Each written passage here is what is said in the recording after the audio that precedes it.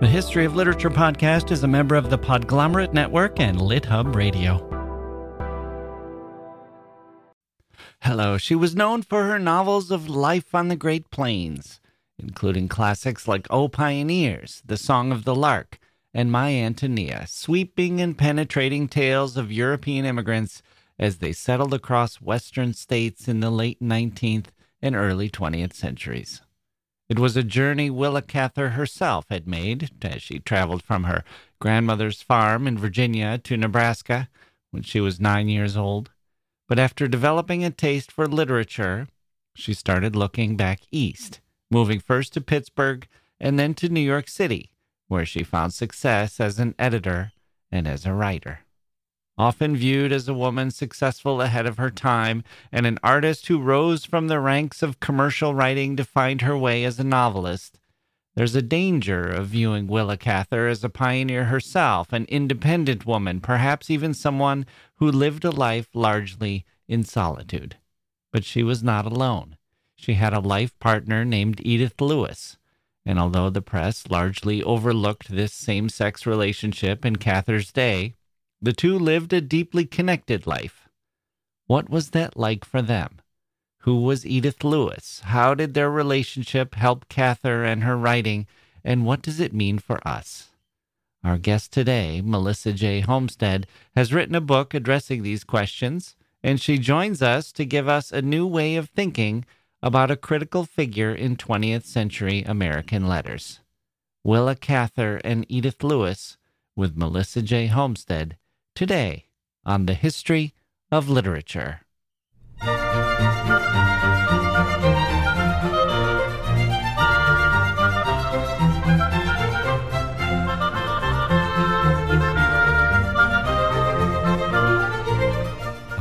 Okay, here we go. Welcome to the podcast. I'm Jack Wilson. Oh boy, it's a good show for us today. Melissa J. Homestead is bringing us the news for Valentine's Day. I didn't even think about that. Here we go. A nice love story as it happens. Melissa J. Homestead has done the work and is delivering the goods, and we profit from that. But first, there was a bit of news I wanted to share with you. This comes from the world of Shakespeare studies.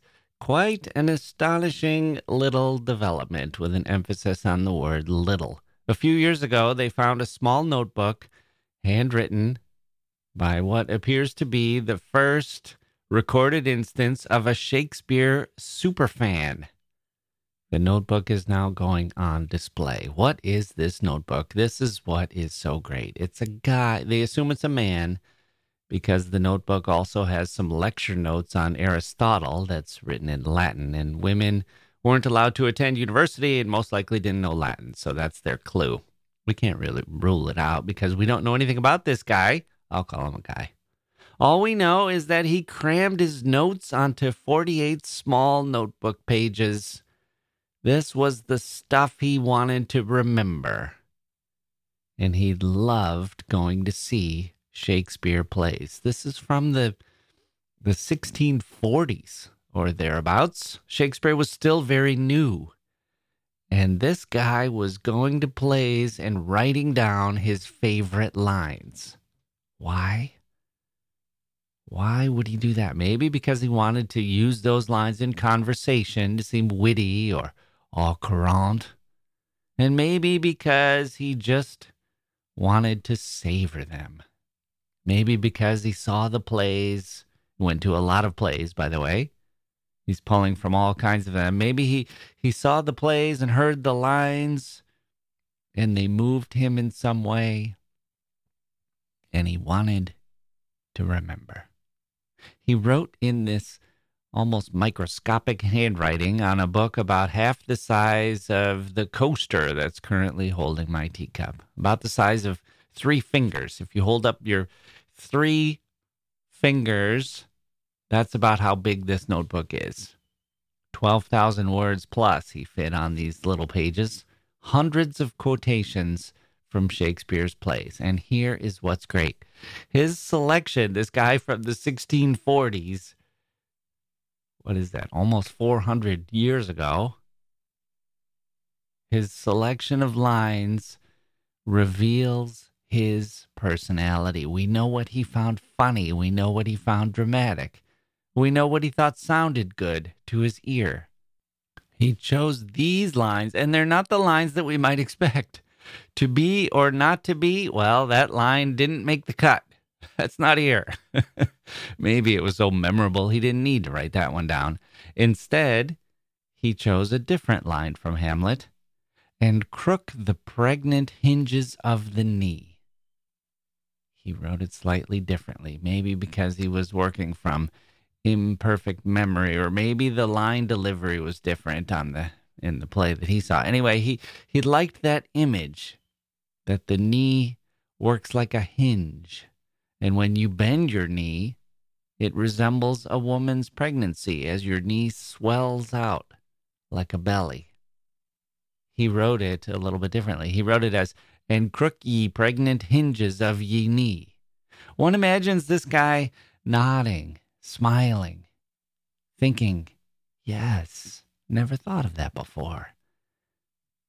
Bend a knee, you could just say, and bend your knee. But that's not quite as poetic, is it? Instead, you could say, crook the pregnant hinges of the knee, and bring in a metaphor.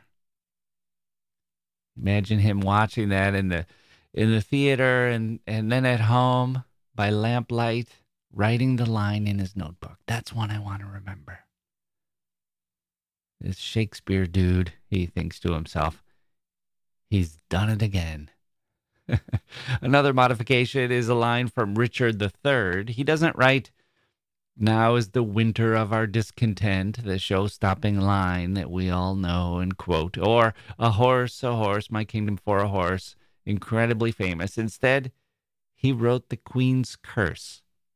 My tongue should to thy ears not name my boys, till that my nails were anchored in thine eyes. My nails were anchored in thine eyes. Imagine that. What do we get? A slap on the stage at the Oscars. Take my wife's name out of your mouth. Here we have, my nails will be anchored in thine eyes. He boiled it down a bit. He said, my nails I'll anchor in thine eyes. The scholar in this article, quoted in this article, this is an article in The Guardian, by the way, that I'm taking this from.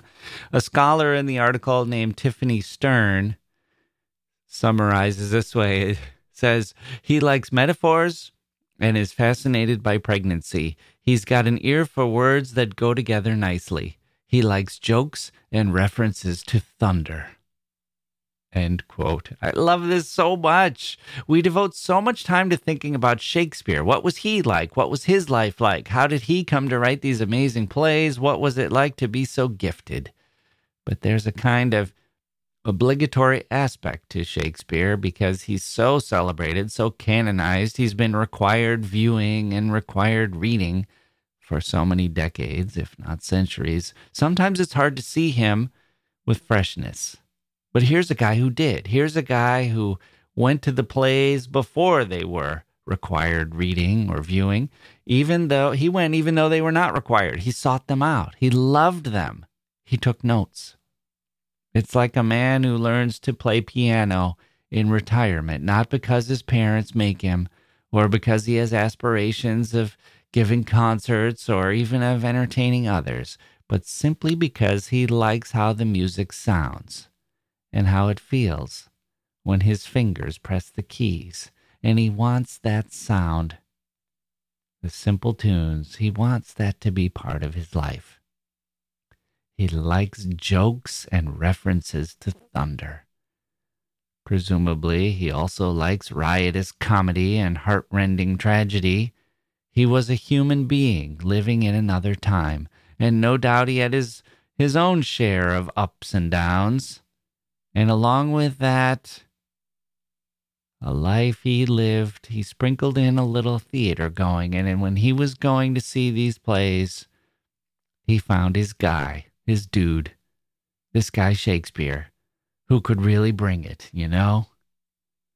That's how I imagine this notebook writer thinking. This is my guy. I'm going to go see more by this guy. This guy Shakespeare can really bring it, can't he? And I respond across the centuries. Yep, he really could. Okay, so that's our appetizer today. Now let's bring out the main course. Our guest, Melissa J. Homestead, in my conversation with her, she's going to tell us all about a partnership. Willa Cather, the great journalist turned artist, the bard of the Great Plains, had a life partner who was mostly behind the scenes, at least when it came to the general public. There were efforts to downplay this relationship, a kind of this is all known to friends, but not for publication angle to their relationship, concealed mostly from the public. Her name was Edith Lewis, and the two are in fact buried next to one another. That's how close they were. And Professor Homestead will tell us how they got together, what their life together was like, and how understanding more about Edith Lewis deepens our understanding of one of the 20th century's great novelists, Willa Cather.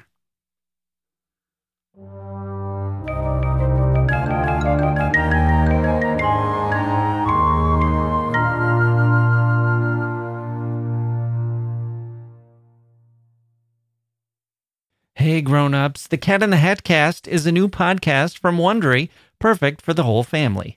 Join the Cat in the Hat and your favorite Dr. Seuss characters as they get whisked away on a new adventure every week. Fish dreams of creating his very own polite and quiet podcast. That is, until he gets a surprise visit to his Fishbowl podcast studio from the Cat in the Hat himself, and it becomes very clear that the cat has other plans for the podcast, and those plans are the opposite of quiet.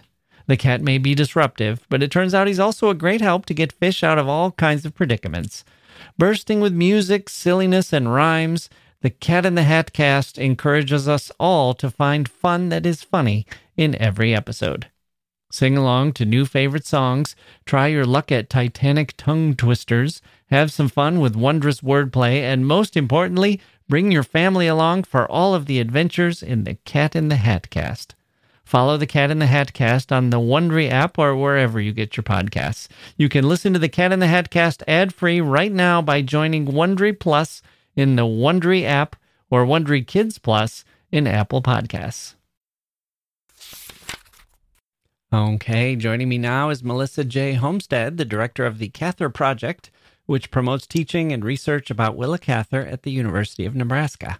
Her new book, The Only Wonderful Things, The Creative Partnership of Willa Cather and Edith Lewis, recovers the romantic relationship and creative collaboration between Cather and her partner, magazine editor and advertising writer, Edith Lewis. Melissa Homestead, welcome to the History of Literature.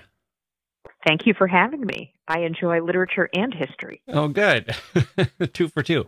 So you mentioned that, speaking of both, you mentioned that you were writing an honors thesis about Willa Cather when you were in college. And I'm wondering, what drew you to her back in 1984? I had actually been introduced to Willa Cather as an author by my favorite high school teacher in Pennsylvania.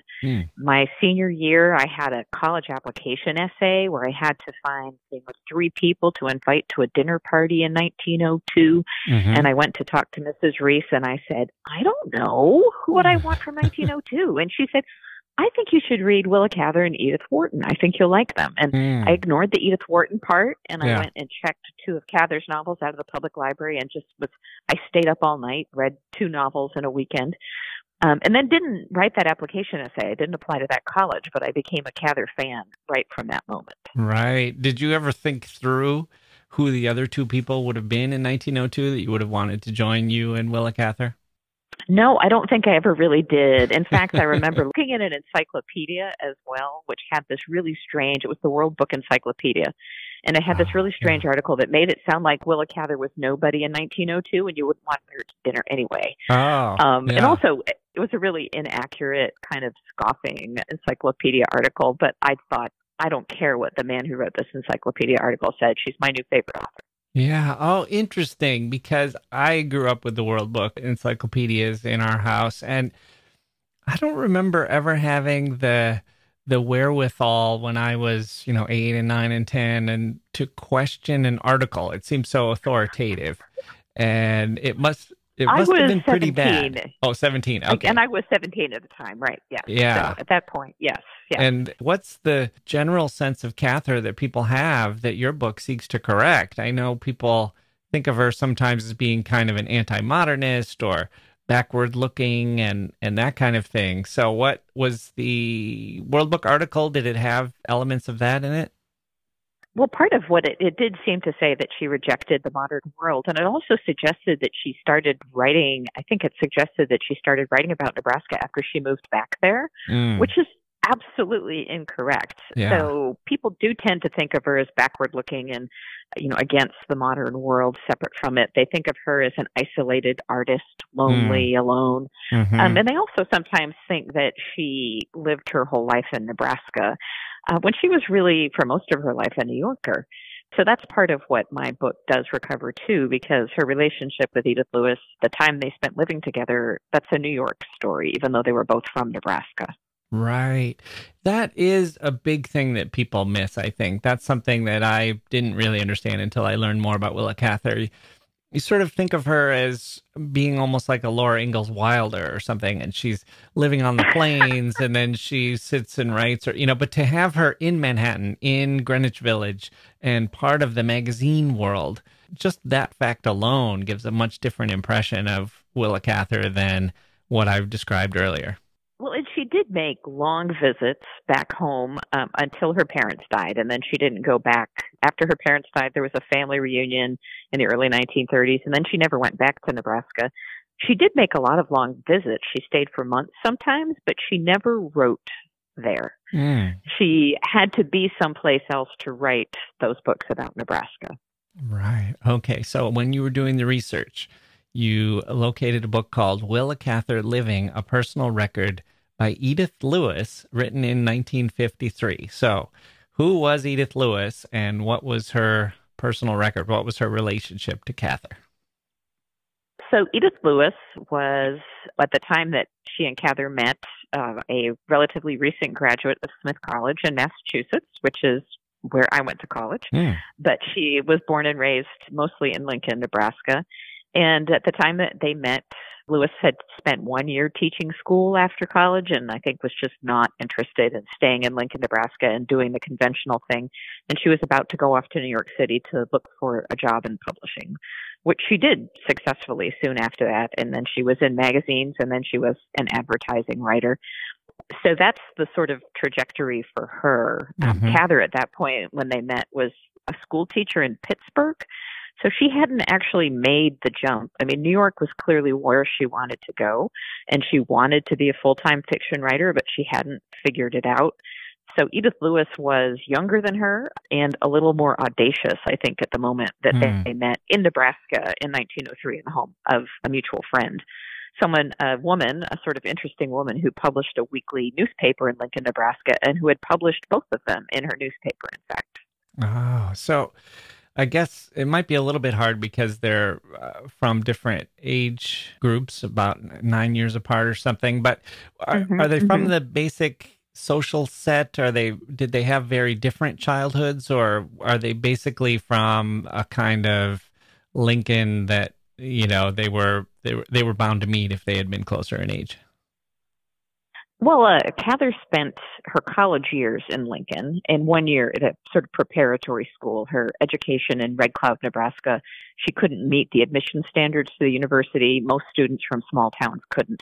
So she was there for 5 years. Edith Lewis was there for her whole adolescence with a year in Kearney, right? So she had a more cosmopolitan, although still Lincoln, Nebraska, a more cosmopolitan urban upbringing than Willa Cather did. Willa Cather was born in Virginia, spent the first about 10 years of her life in rural Virginia, and then her family moved to south central Nebraska, and they spent a year out on the farm and then lived in the small prairie town. So they actually had quite different lives. There is the sort of moment when Cather is in Lincoln, And they probably would have met, except that there is a year when Edith Lewis's father is a receiver for a failed bank in Kearney, which is actually about back closer to where Cather was from. So she happened to be someplace else for about a year and a half, which is the time that they might have met, even with the age difference. Mm-hmm. But Cather did have younger friends, so she was very good friends with Dorothy Canfield, the daughter of the chancellor of the university, who was about the same age as Edith Lewis, and in fact knew Edith Lewis. As children, they knew each other. So there's just, they didn't happen to meet, but they very well could have. Right. But I think that the real move, the real reason that they come together is that they are both setting their sights on the cultural and literary world of New York City, rather than they do have that commonality of Nebraska, but it's where they're heading that they really have in common. Yeah, so I kind of wondered if, given their age differences, if Cather was either in Greenwich Village or was headed there immediately, and Lewis followed her there, but it sounds like maybe Lewis was more inspired to go. And it's the opposite. Yeah. Edith Lewis was there first. Edith Lewis moved there in 1903. Willa Cather didn't move there until 1906. Right. And in fact, before she moved there, when she was offered a position as an editor at McClure's magazine, she wanted to visit New York. She wanted to spend their time writing. She wanted to see the city, and she had a new friend who lived there and gave her a place to stay and could take her around to all of the sort of bohemian sights. So it was really Edith Lewis, even though she was younger, who was out ahead in that respect. Right. And do we know when the personal relationship began? Well, certainly the personal relationship began when they met. Yeah. When I guess I should say romantic relationship. Yeah. Romantic, right. When the romantic relationship began. It's hard to say exactly, but I certainly think for me a key moment is that they moved in together in the fall of 1908. Mm-hmm. They were in the same, rooming house on Washington Square, but when they decide to take an apartment together, I think that's a sort of sign of an important transformation in the relationship. Right. And they had both been working for McClure's magazine, I guess, since at least 1906. Yes. Did their professional careers overlap? Are they sort of rivals fighting for the same column inches and so on, or are they in different realms? It's hard to track exactly what Edith Lewis is doing in those years, but I think they are, Cather, while she's still there, when Cather becomes managing editor, Edith Lewis at that point, I think, becomes art editor of the magazine. She holds a whole bunch of different roles at the magazine. So they are working together on projects when Cather is going up to Boston to work on research and writing of this expose of Mary Baker Eddy and the Christian Science movement. Edith Lewis is sent up by the magazine to read proofs with Willa Cather, for example. So I'd say that, Cather is in higher positions of authority as long as she's there. But when she leaves, Edith Lewis is still there, and Edith Lewis edits Willa Cather as a contributor to McClure's magazine. Right. And do you get the sense that their interests were aligned or their aesthetics were aligned, or can you tell if you cover up the byline, can you tell who's written what? Well, most of what Edith Lewis wrote is the sort of anonymous stuff in magazines. Mm-hmm. So her one published short story in a national magazine, it's got some similar thematics to what Willa Cather is doing and thinking around that time. Her stories in her first short story collection, The Troll Garden, are about artists. And Edith Lewis's story, Chains of Darkness, is about an aspiring young writer, a man, not a woman. So I think that they've got similar interests. I don't have a big enough data set, as it were, of Edith Lewis's writing to be able to say, writing with her name on it. But a lot of what she does then in magazines, if you look at magazines, so much of magazines, there are the bylined articles, but there's all those sort of editorial columns and notes introducing works and things. So a lot of the work of magazines is collaborative and anonymous, and that's a lot more of the kind of writing that Edith Lewis ends up doing. Right. Okay, well, let's take a quick break, and then we'll come back and learn more about what you've called their creative partnership.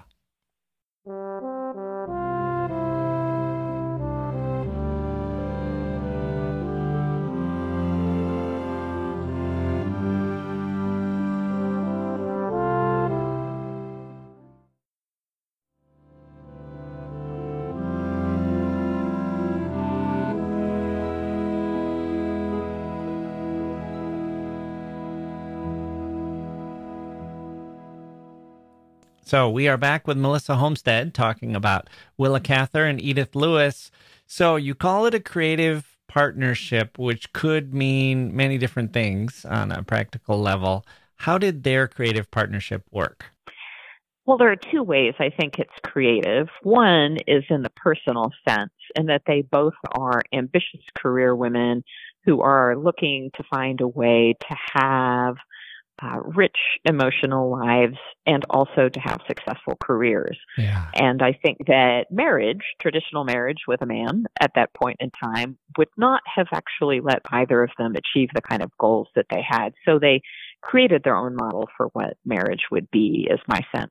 Yeah. The other thing that they are doing is working together on Cather's published fiction. So that is the part of what I'm seeing, is that Willa Cather is increasingly a published bylined author, and Edith Lewis is behind the scenes editing her work. Now, some of what you can see, and you have to think of, okay, what's your evidence? And Cather does seem to have thrown away a lot of drafts of works and things when they lost the second apartment they leased in Greenwich Village at 5 Bank Street. They lost their lease in 1927 to subway construction. And she does seem to have tossed a lot of old papers because they went into storage, and she's just like, I don't need to keep these. So you don't have the early works. You don't have those early drafts available for most of her earlier works.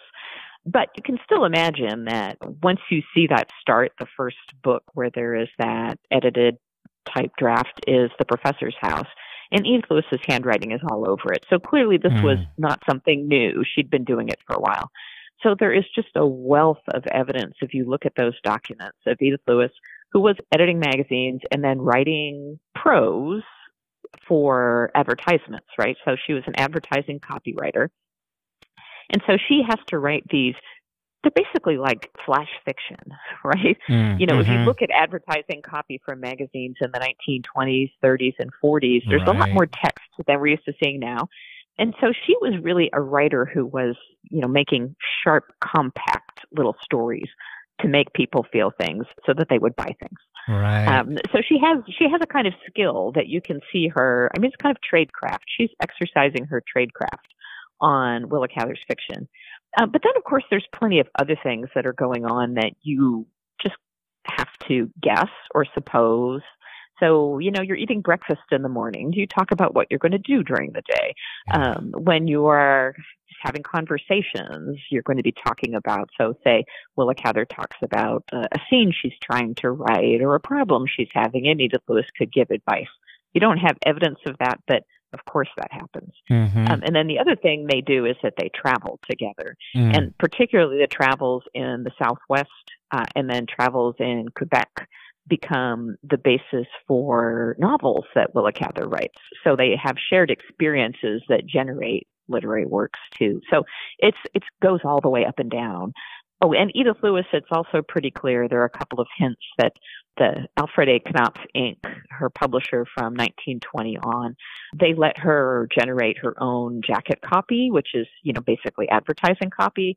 And it's pretty clear that Edith Lewis writes some of the advertising copy that goes inside the book jackets. So all the way from the beginning, all the way towards the end in distribution, you can find traces of her work. Yeah. You can imagine that for a novelist, having someone who has been an editor at McClure's McClure's magazine was a pretty incredible publication in its day.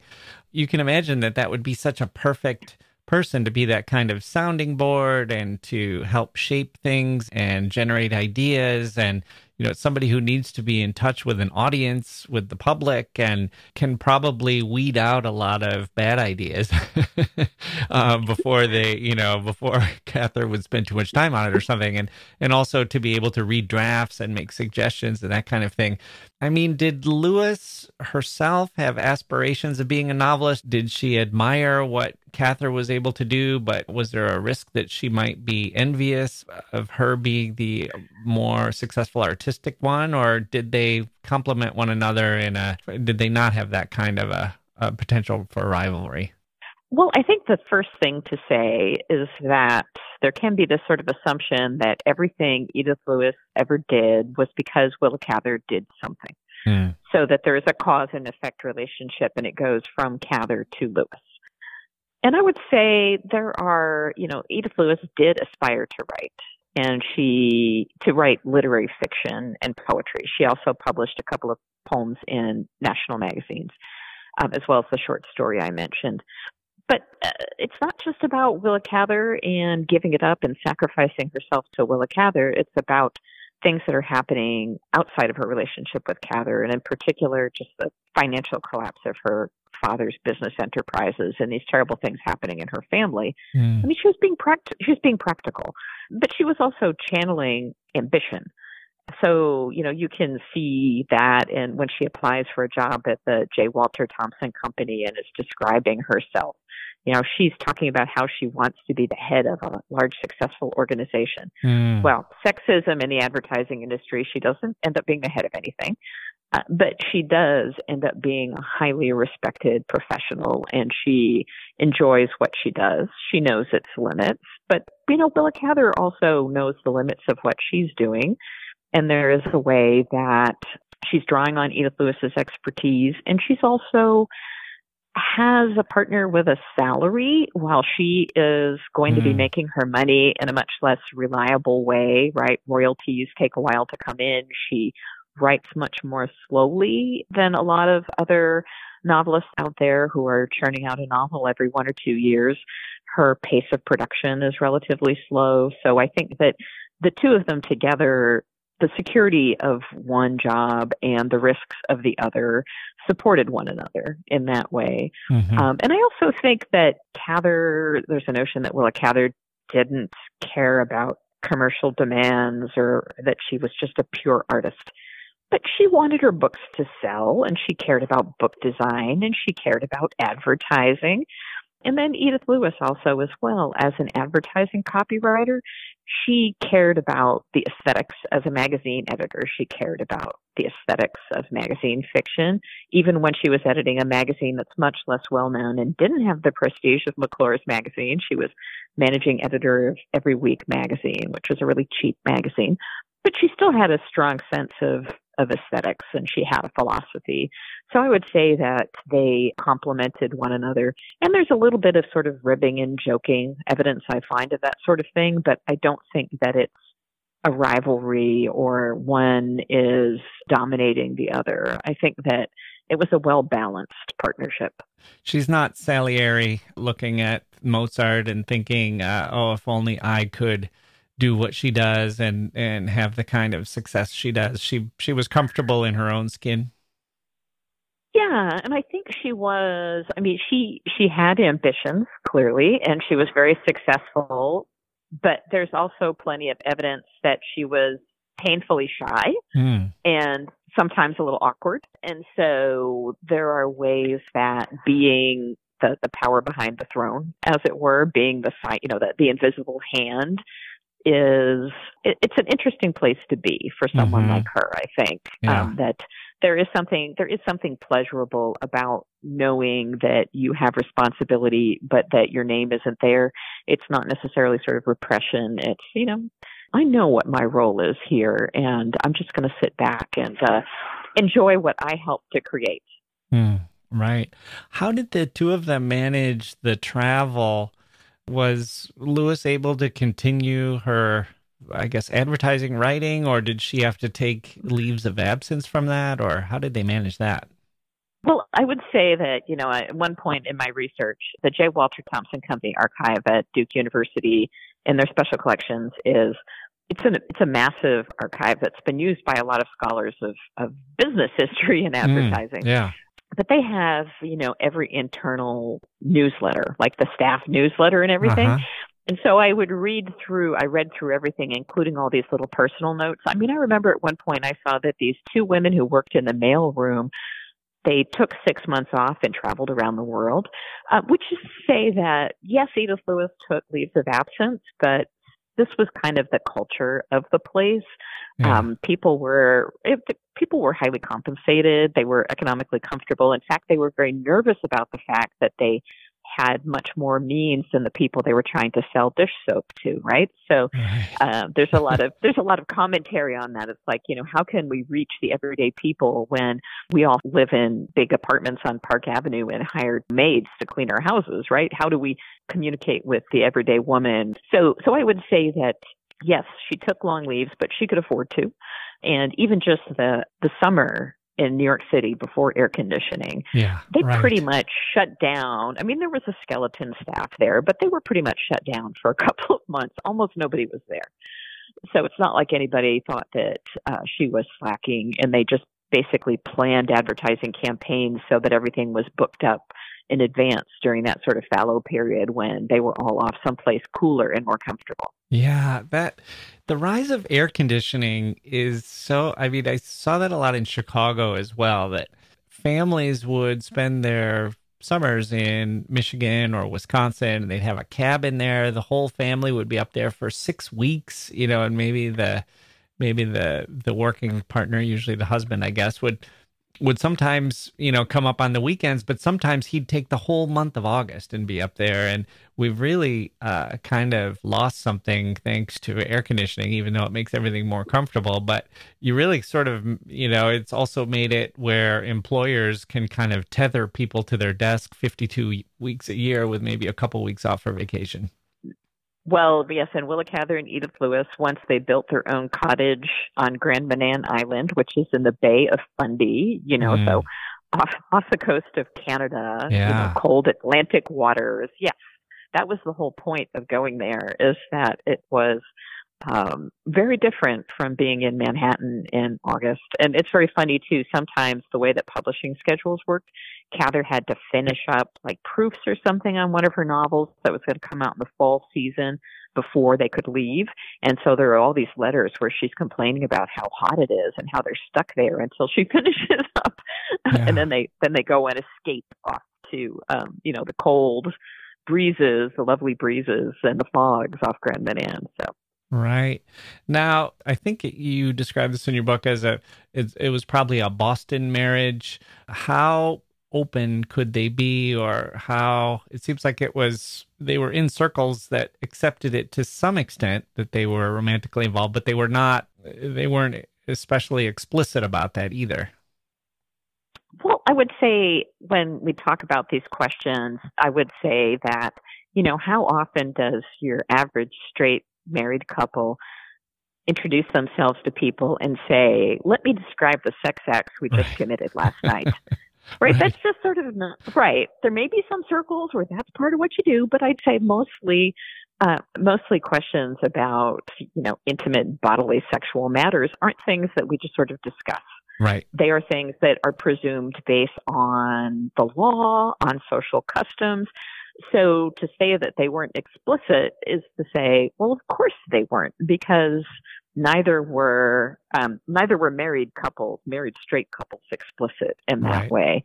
So I would say that there has been a sense that before Stonewall, people will even say before Stonewall is a marker of, the Stonewall Rebellion in Greenwich Village in the 1960s. They'll say like, well, before Stonewall, everyone was in the closet, and then there's like freedom and openness.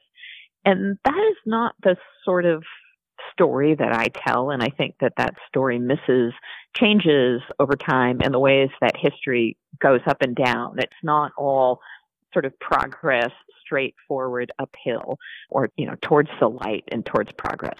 I would say that they lived a remarkably open life. Even the idea of the Boston marriage, there's this notion that the Boston marriage was something that died out in the 19th century. That's the idea that women could live together in committed relationships that everyone would recognize as committed and romantic. And then that becomes impossible because there's a new way of looking at sexuality that labels them as deviant.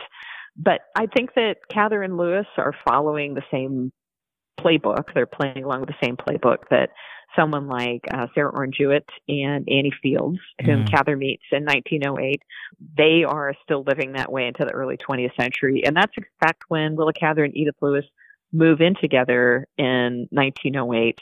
And it's pretty clear to me that Cather is following the model of what she saw when she visited these two older women in Boston. Would it have been a danger to Cather's publishing career and the way she was treated by reviewers and so on, if rumors had gone around, or was it something where people were more accepting and willing to look the other way, kind of thing? Well, I mean, so she certainly wasn't out there pretending to be straight. Mm-hmm. So she wasn't out there in public doing things like, having a male friend go with her to events, to be her beard, as would say. That doesn't happen. I mean, certainly I think there are some people who might have scoffed. Well, I'm just even trying to think of who we could think of. Say Gertrude Stein would be the figure that most people would think of as being more directly representing herself as a lesbian in her relationship with Alice B. Toklas. But even, Gertrude Stein goes on a tour and becomes something of a popular celebrity after the autobiography of Alice B. Toklas is published, which is actually by Gertrude Stein. So, I'm not sure. I don't think anybody in reviews is saying, Willa Cather is a deviant and therefore we don't like her books. I think there's a lot of people who probably kind of know what's going on, but it's not even don't ask, don't tell. It's just focus on the work. Mm-hmm. It was maybe, with some notable exceptions of, I guess, Hemingway and people like that who had become such celebrities, but a lot of times it was probably people were maybe reading an occasional magazine article or something about an author, but for the most part, they're reading the books themselves. There's not Twitter, and there's not a big expectation that a writer has to be a public figure and reveal a lot about who they are and who they're dating and so on. Well, there are some people who definitely do that, and that's part of their shtick, right? F. Scott Fitzgerald is definitely the one who was out there in the 1920s being a celebrity and having, people with cameras following him everywhere. And, Cather doesn't want that, but I don't think that she doesn't want that because she's trying to hide her sexuality. I think she just wants to not be performing being an author all the time. Right. And she, by the 1930s, she's making a good amount of money. There are people who are making more money than she is.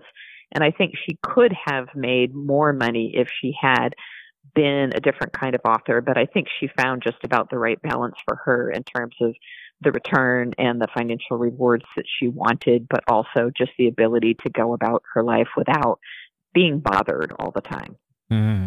Okay.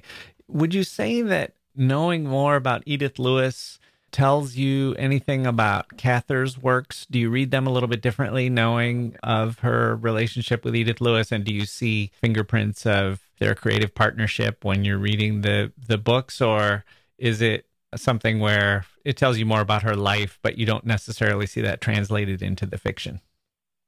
Well, I think certainly the fiction that's set in the Southwest, I see a lot of the pleasure that they got from their adventures, as Edith Lewis would call them. They had adventures in the Southwest, and there's just a lot of the pleasure of that place for them, the horseback riding, the climbing around in the ruins in Mesa Verde, right? Those things come out in the works in ways that make them different for me as a reader, knowing about those experiences.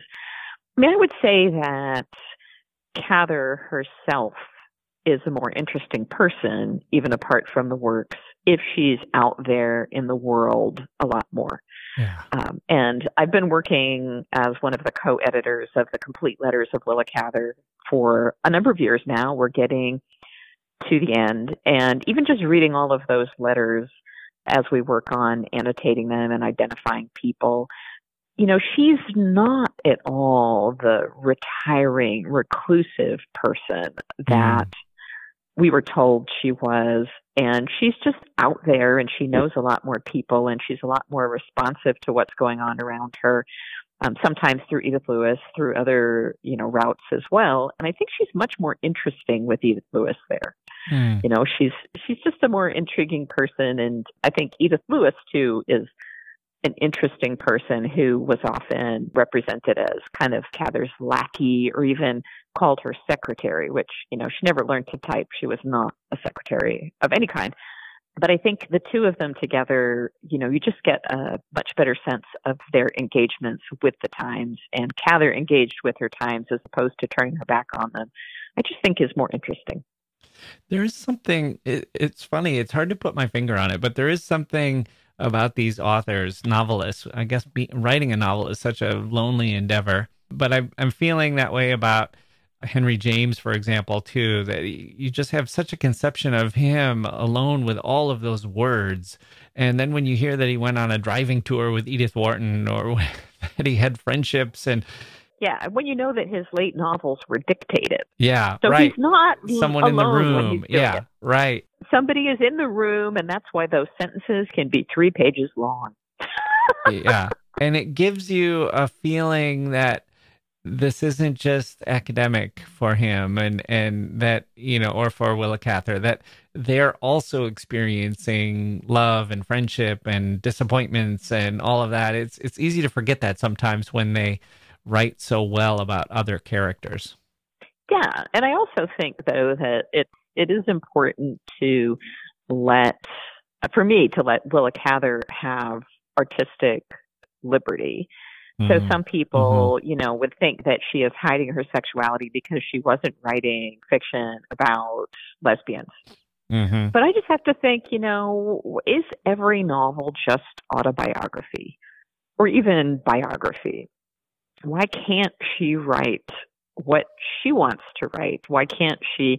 I mean, there are questions about the ethics of representation, and I know that, in contemporary cultures, these questions about representing the experience of people who are very unlike yourself and being responsible about that.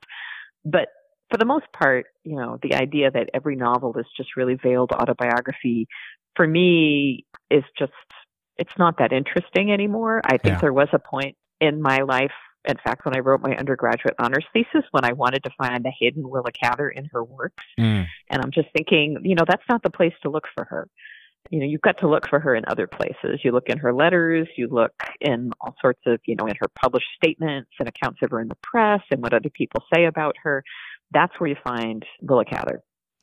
I feel like, who struggles with this is people who are in your shoes, because you have to make decisions when you're writing a book about an author. You see that all the time where people will say, when reviewers of literary biographies will say, well, I think this particular one lands too hard on the side of trying to find one for one, here's a letter that I found, a character with that name, or I can trace this back to this event in this author's life, and so on. And it becomes, for a reader, you can just think something with some mild interest and move along. But when you have to decide, what to put between the covers of your book, it becomes this difficult thing. How much is too much and how little is too little? And I guess it probably depends on the event and how important it was, or how formative you think it might have been for the author. But it does seem like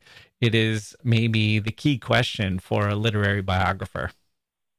Well, it's funny, too, because there's a long tradition in Willa Cather criticism and biography of identifying what we call prototypes. So somebody who is the origin for a particular character. Right. And Edith Lewis herself, when she proposes to E.K. Brown to write the first authorized biography of Willa Cather, she writes him and says, basically, I know all the prototypes. So that's part of her pitch. Like, I'm proposing to you to write this, and you're going to need to talk to me because I can tell you the origins of these things in the works of fiction. So, I mean, there's been a fair amount of work on that, and sometimes it's interesting. But for my purposes, that wasn't the primary aim of what I was doing. And even like I said, I do work with Cather's works, particularly the Southwestern fiction. But I'm interested in something else. I'm interested in the production of the works as embedded in the relationship, which isn't the same as finding one-to-one correspondence between characters and events and real life. Right. So they have this creative partnership. Clearly, Edith Lewis was hugely important, and we probably owe a great debt to her for those of us who appreciate Willa Cather and her novels. I'm wondering if Lewis viewed her role in the creative partnership the same way that Cather viewed Lewis's role? I think that Cather knew that she contributed great value Good. to the work. And I think that Lewis knew that she had something of great value to contribute. I mean, I certainly think that if Willa Cather did not think that Lewis's contribution was of great value, you would not see it consistently, every single work for which there is that pre-publication form and edited type draft. Edith Lewis is there in all of them, from The Professor's House in 1925 through Sapphira and the Slave Girl, the last of Cather's novels to be published. She's there consistently.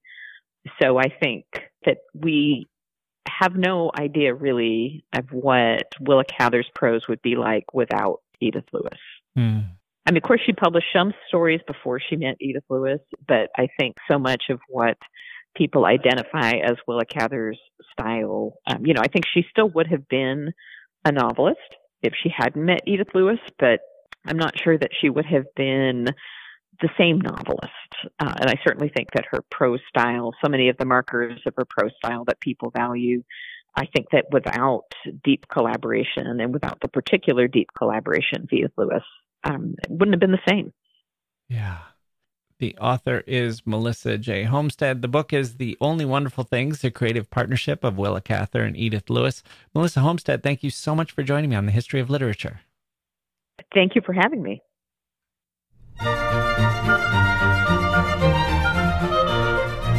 Okay, there we go. That's going to do it for this episode of The History of Literature. My thanks to Melissa J. Homestead for joining me.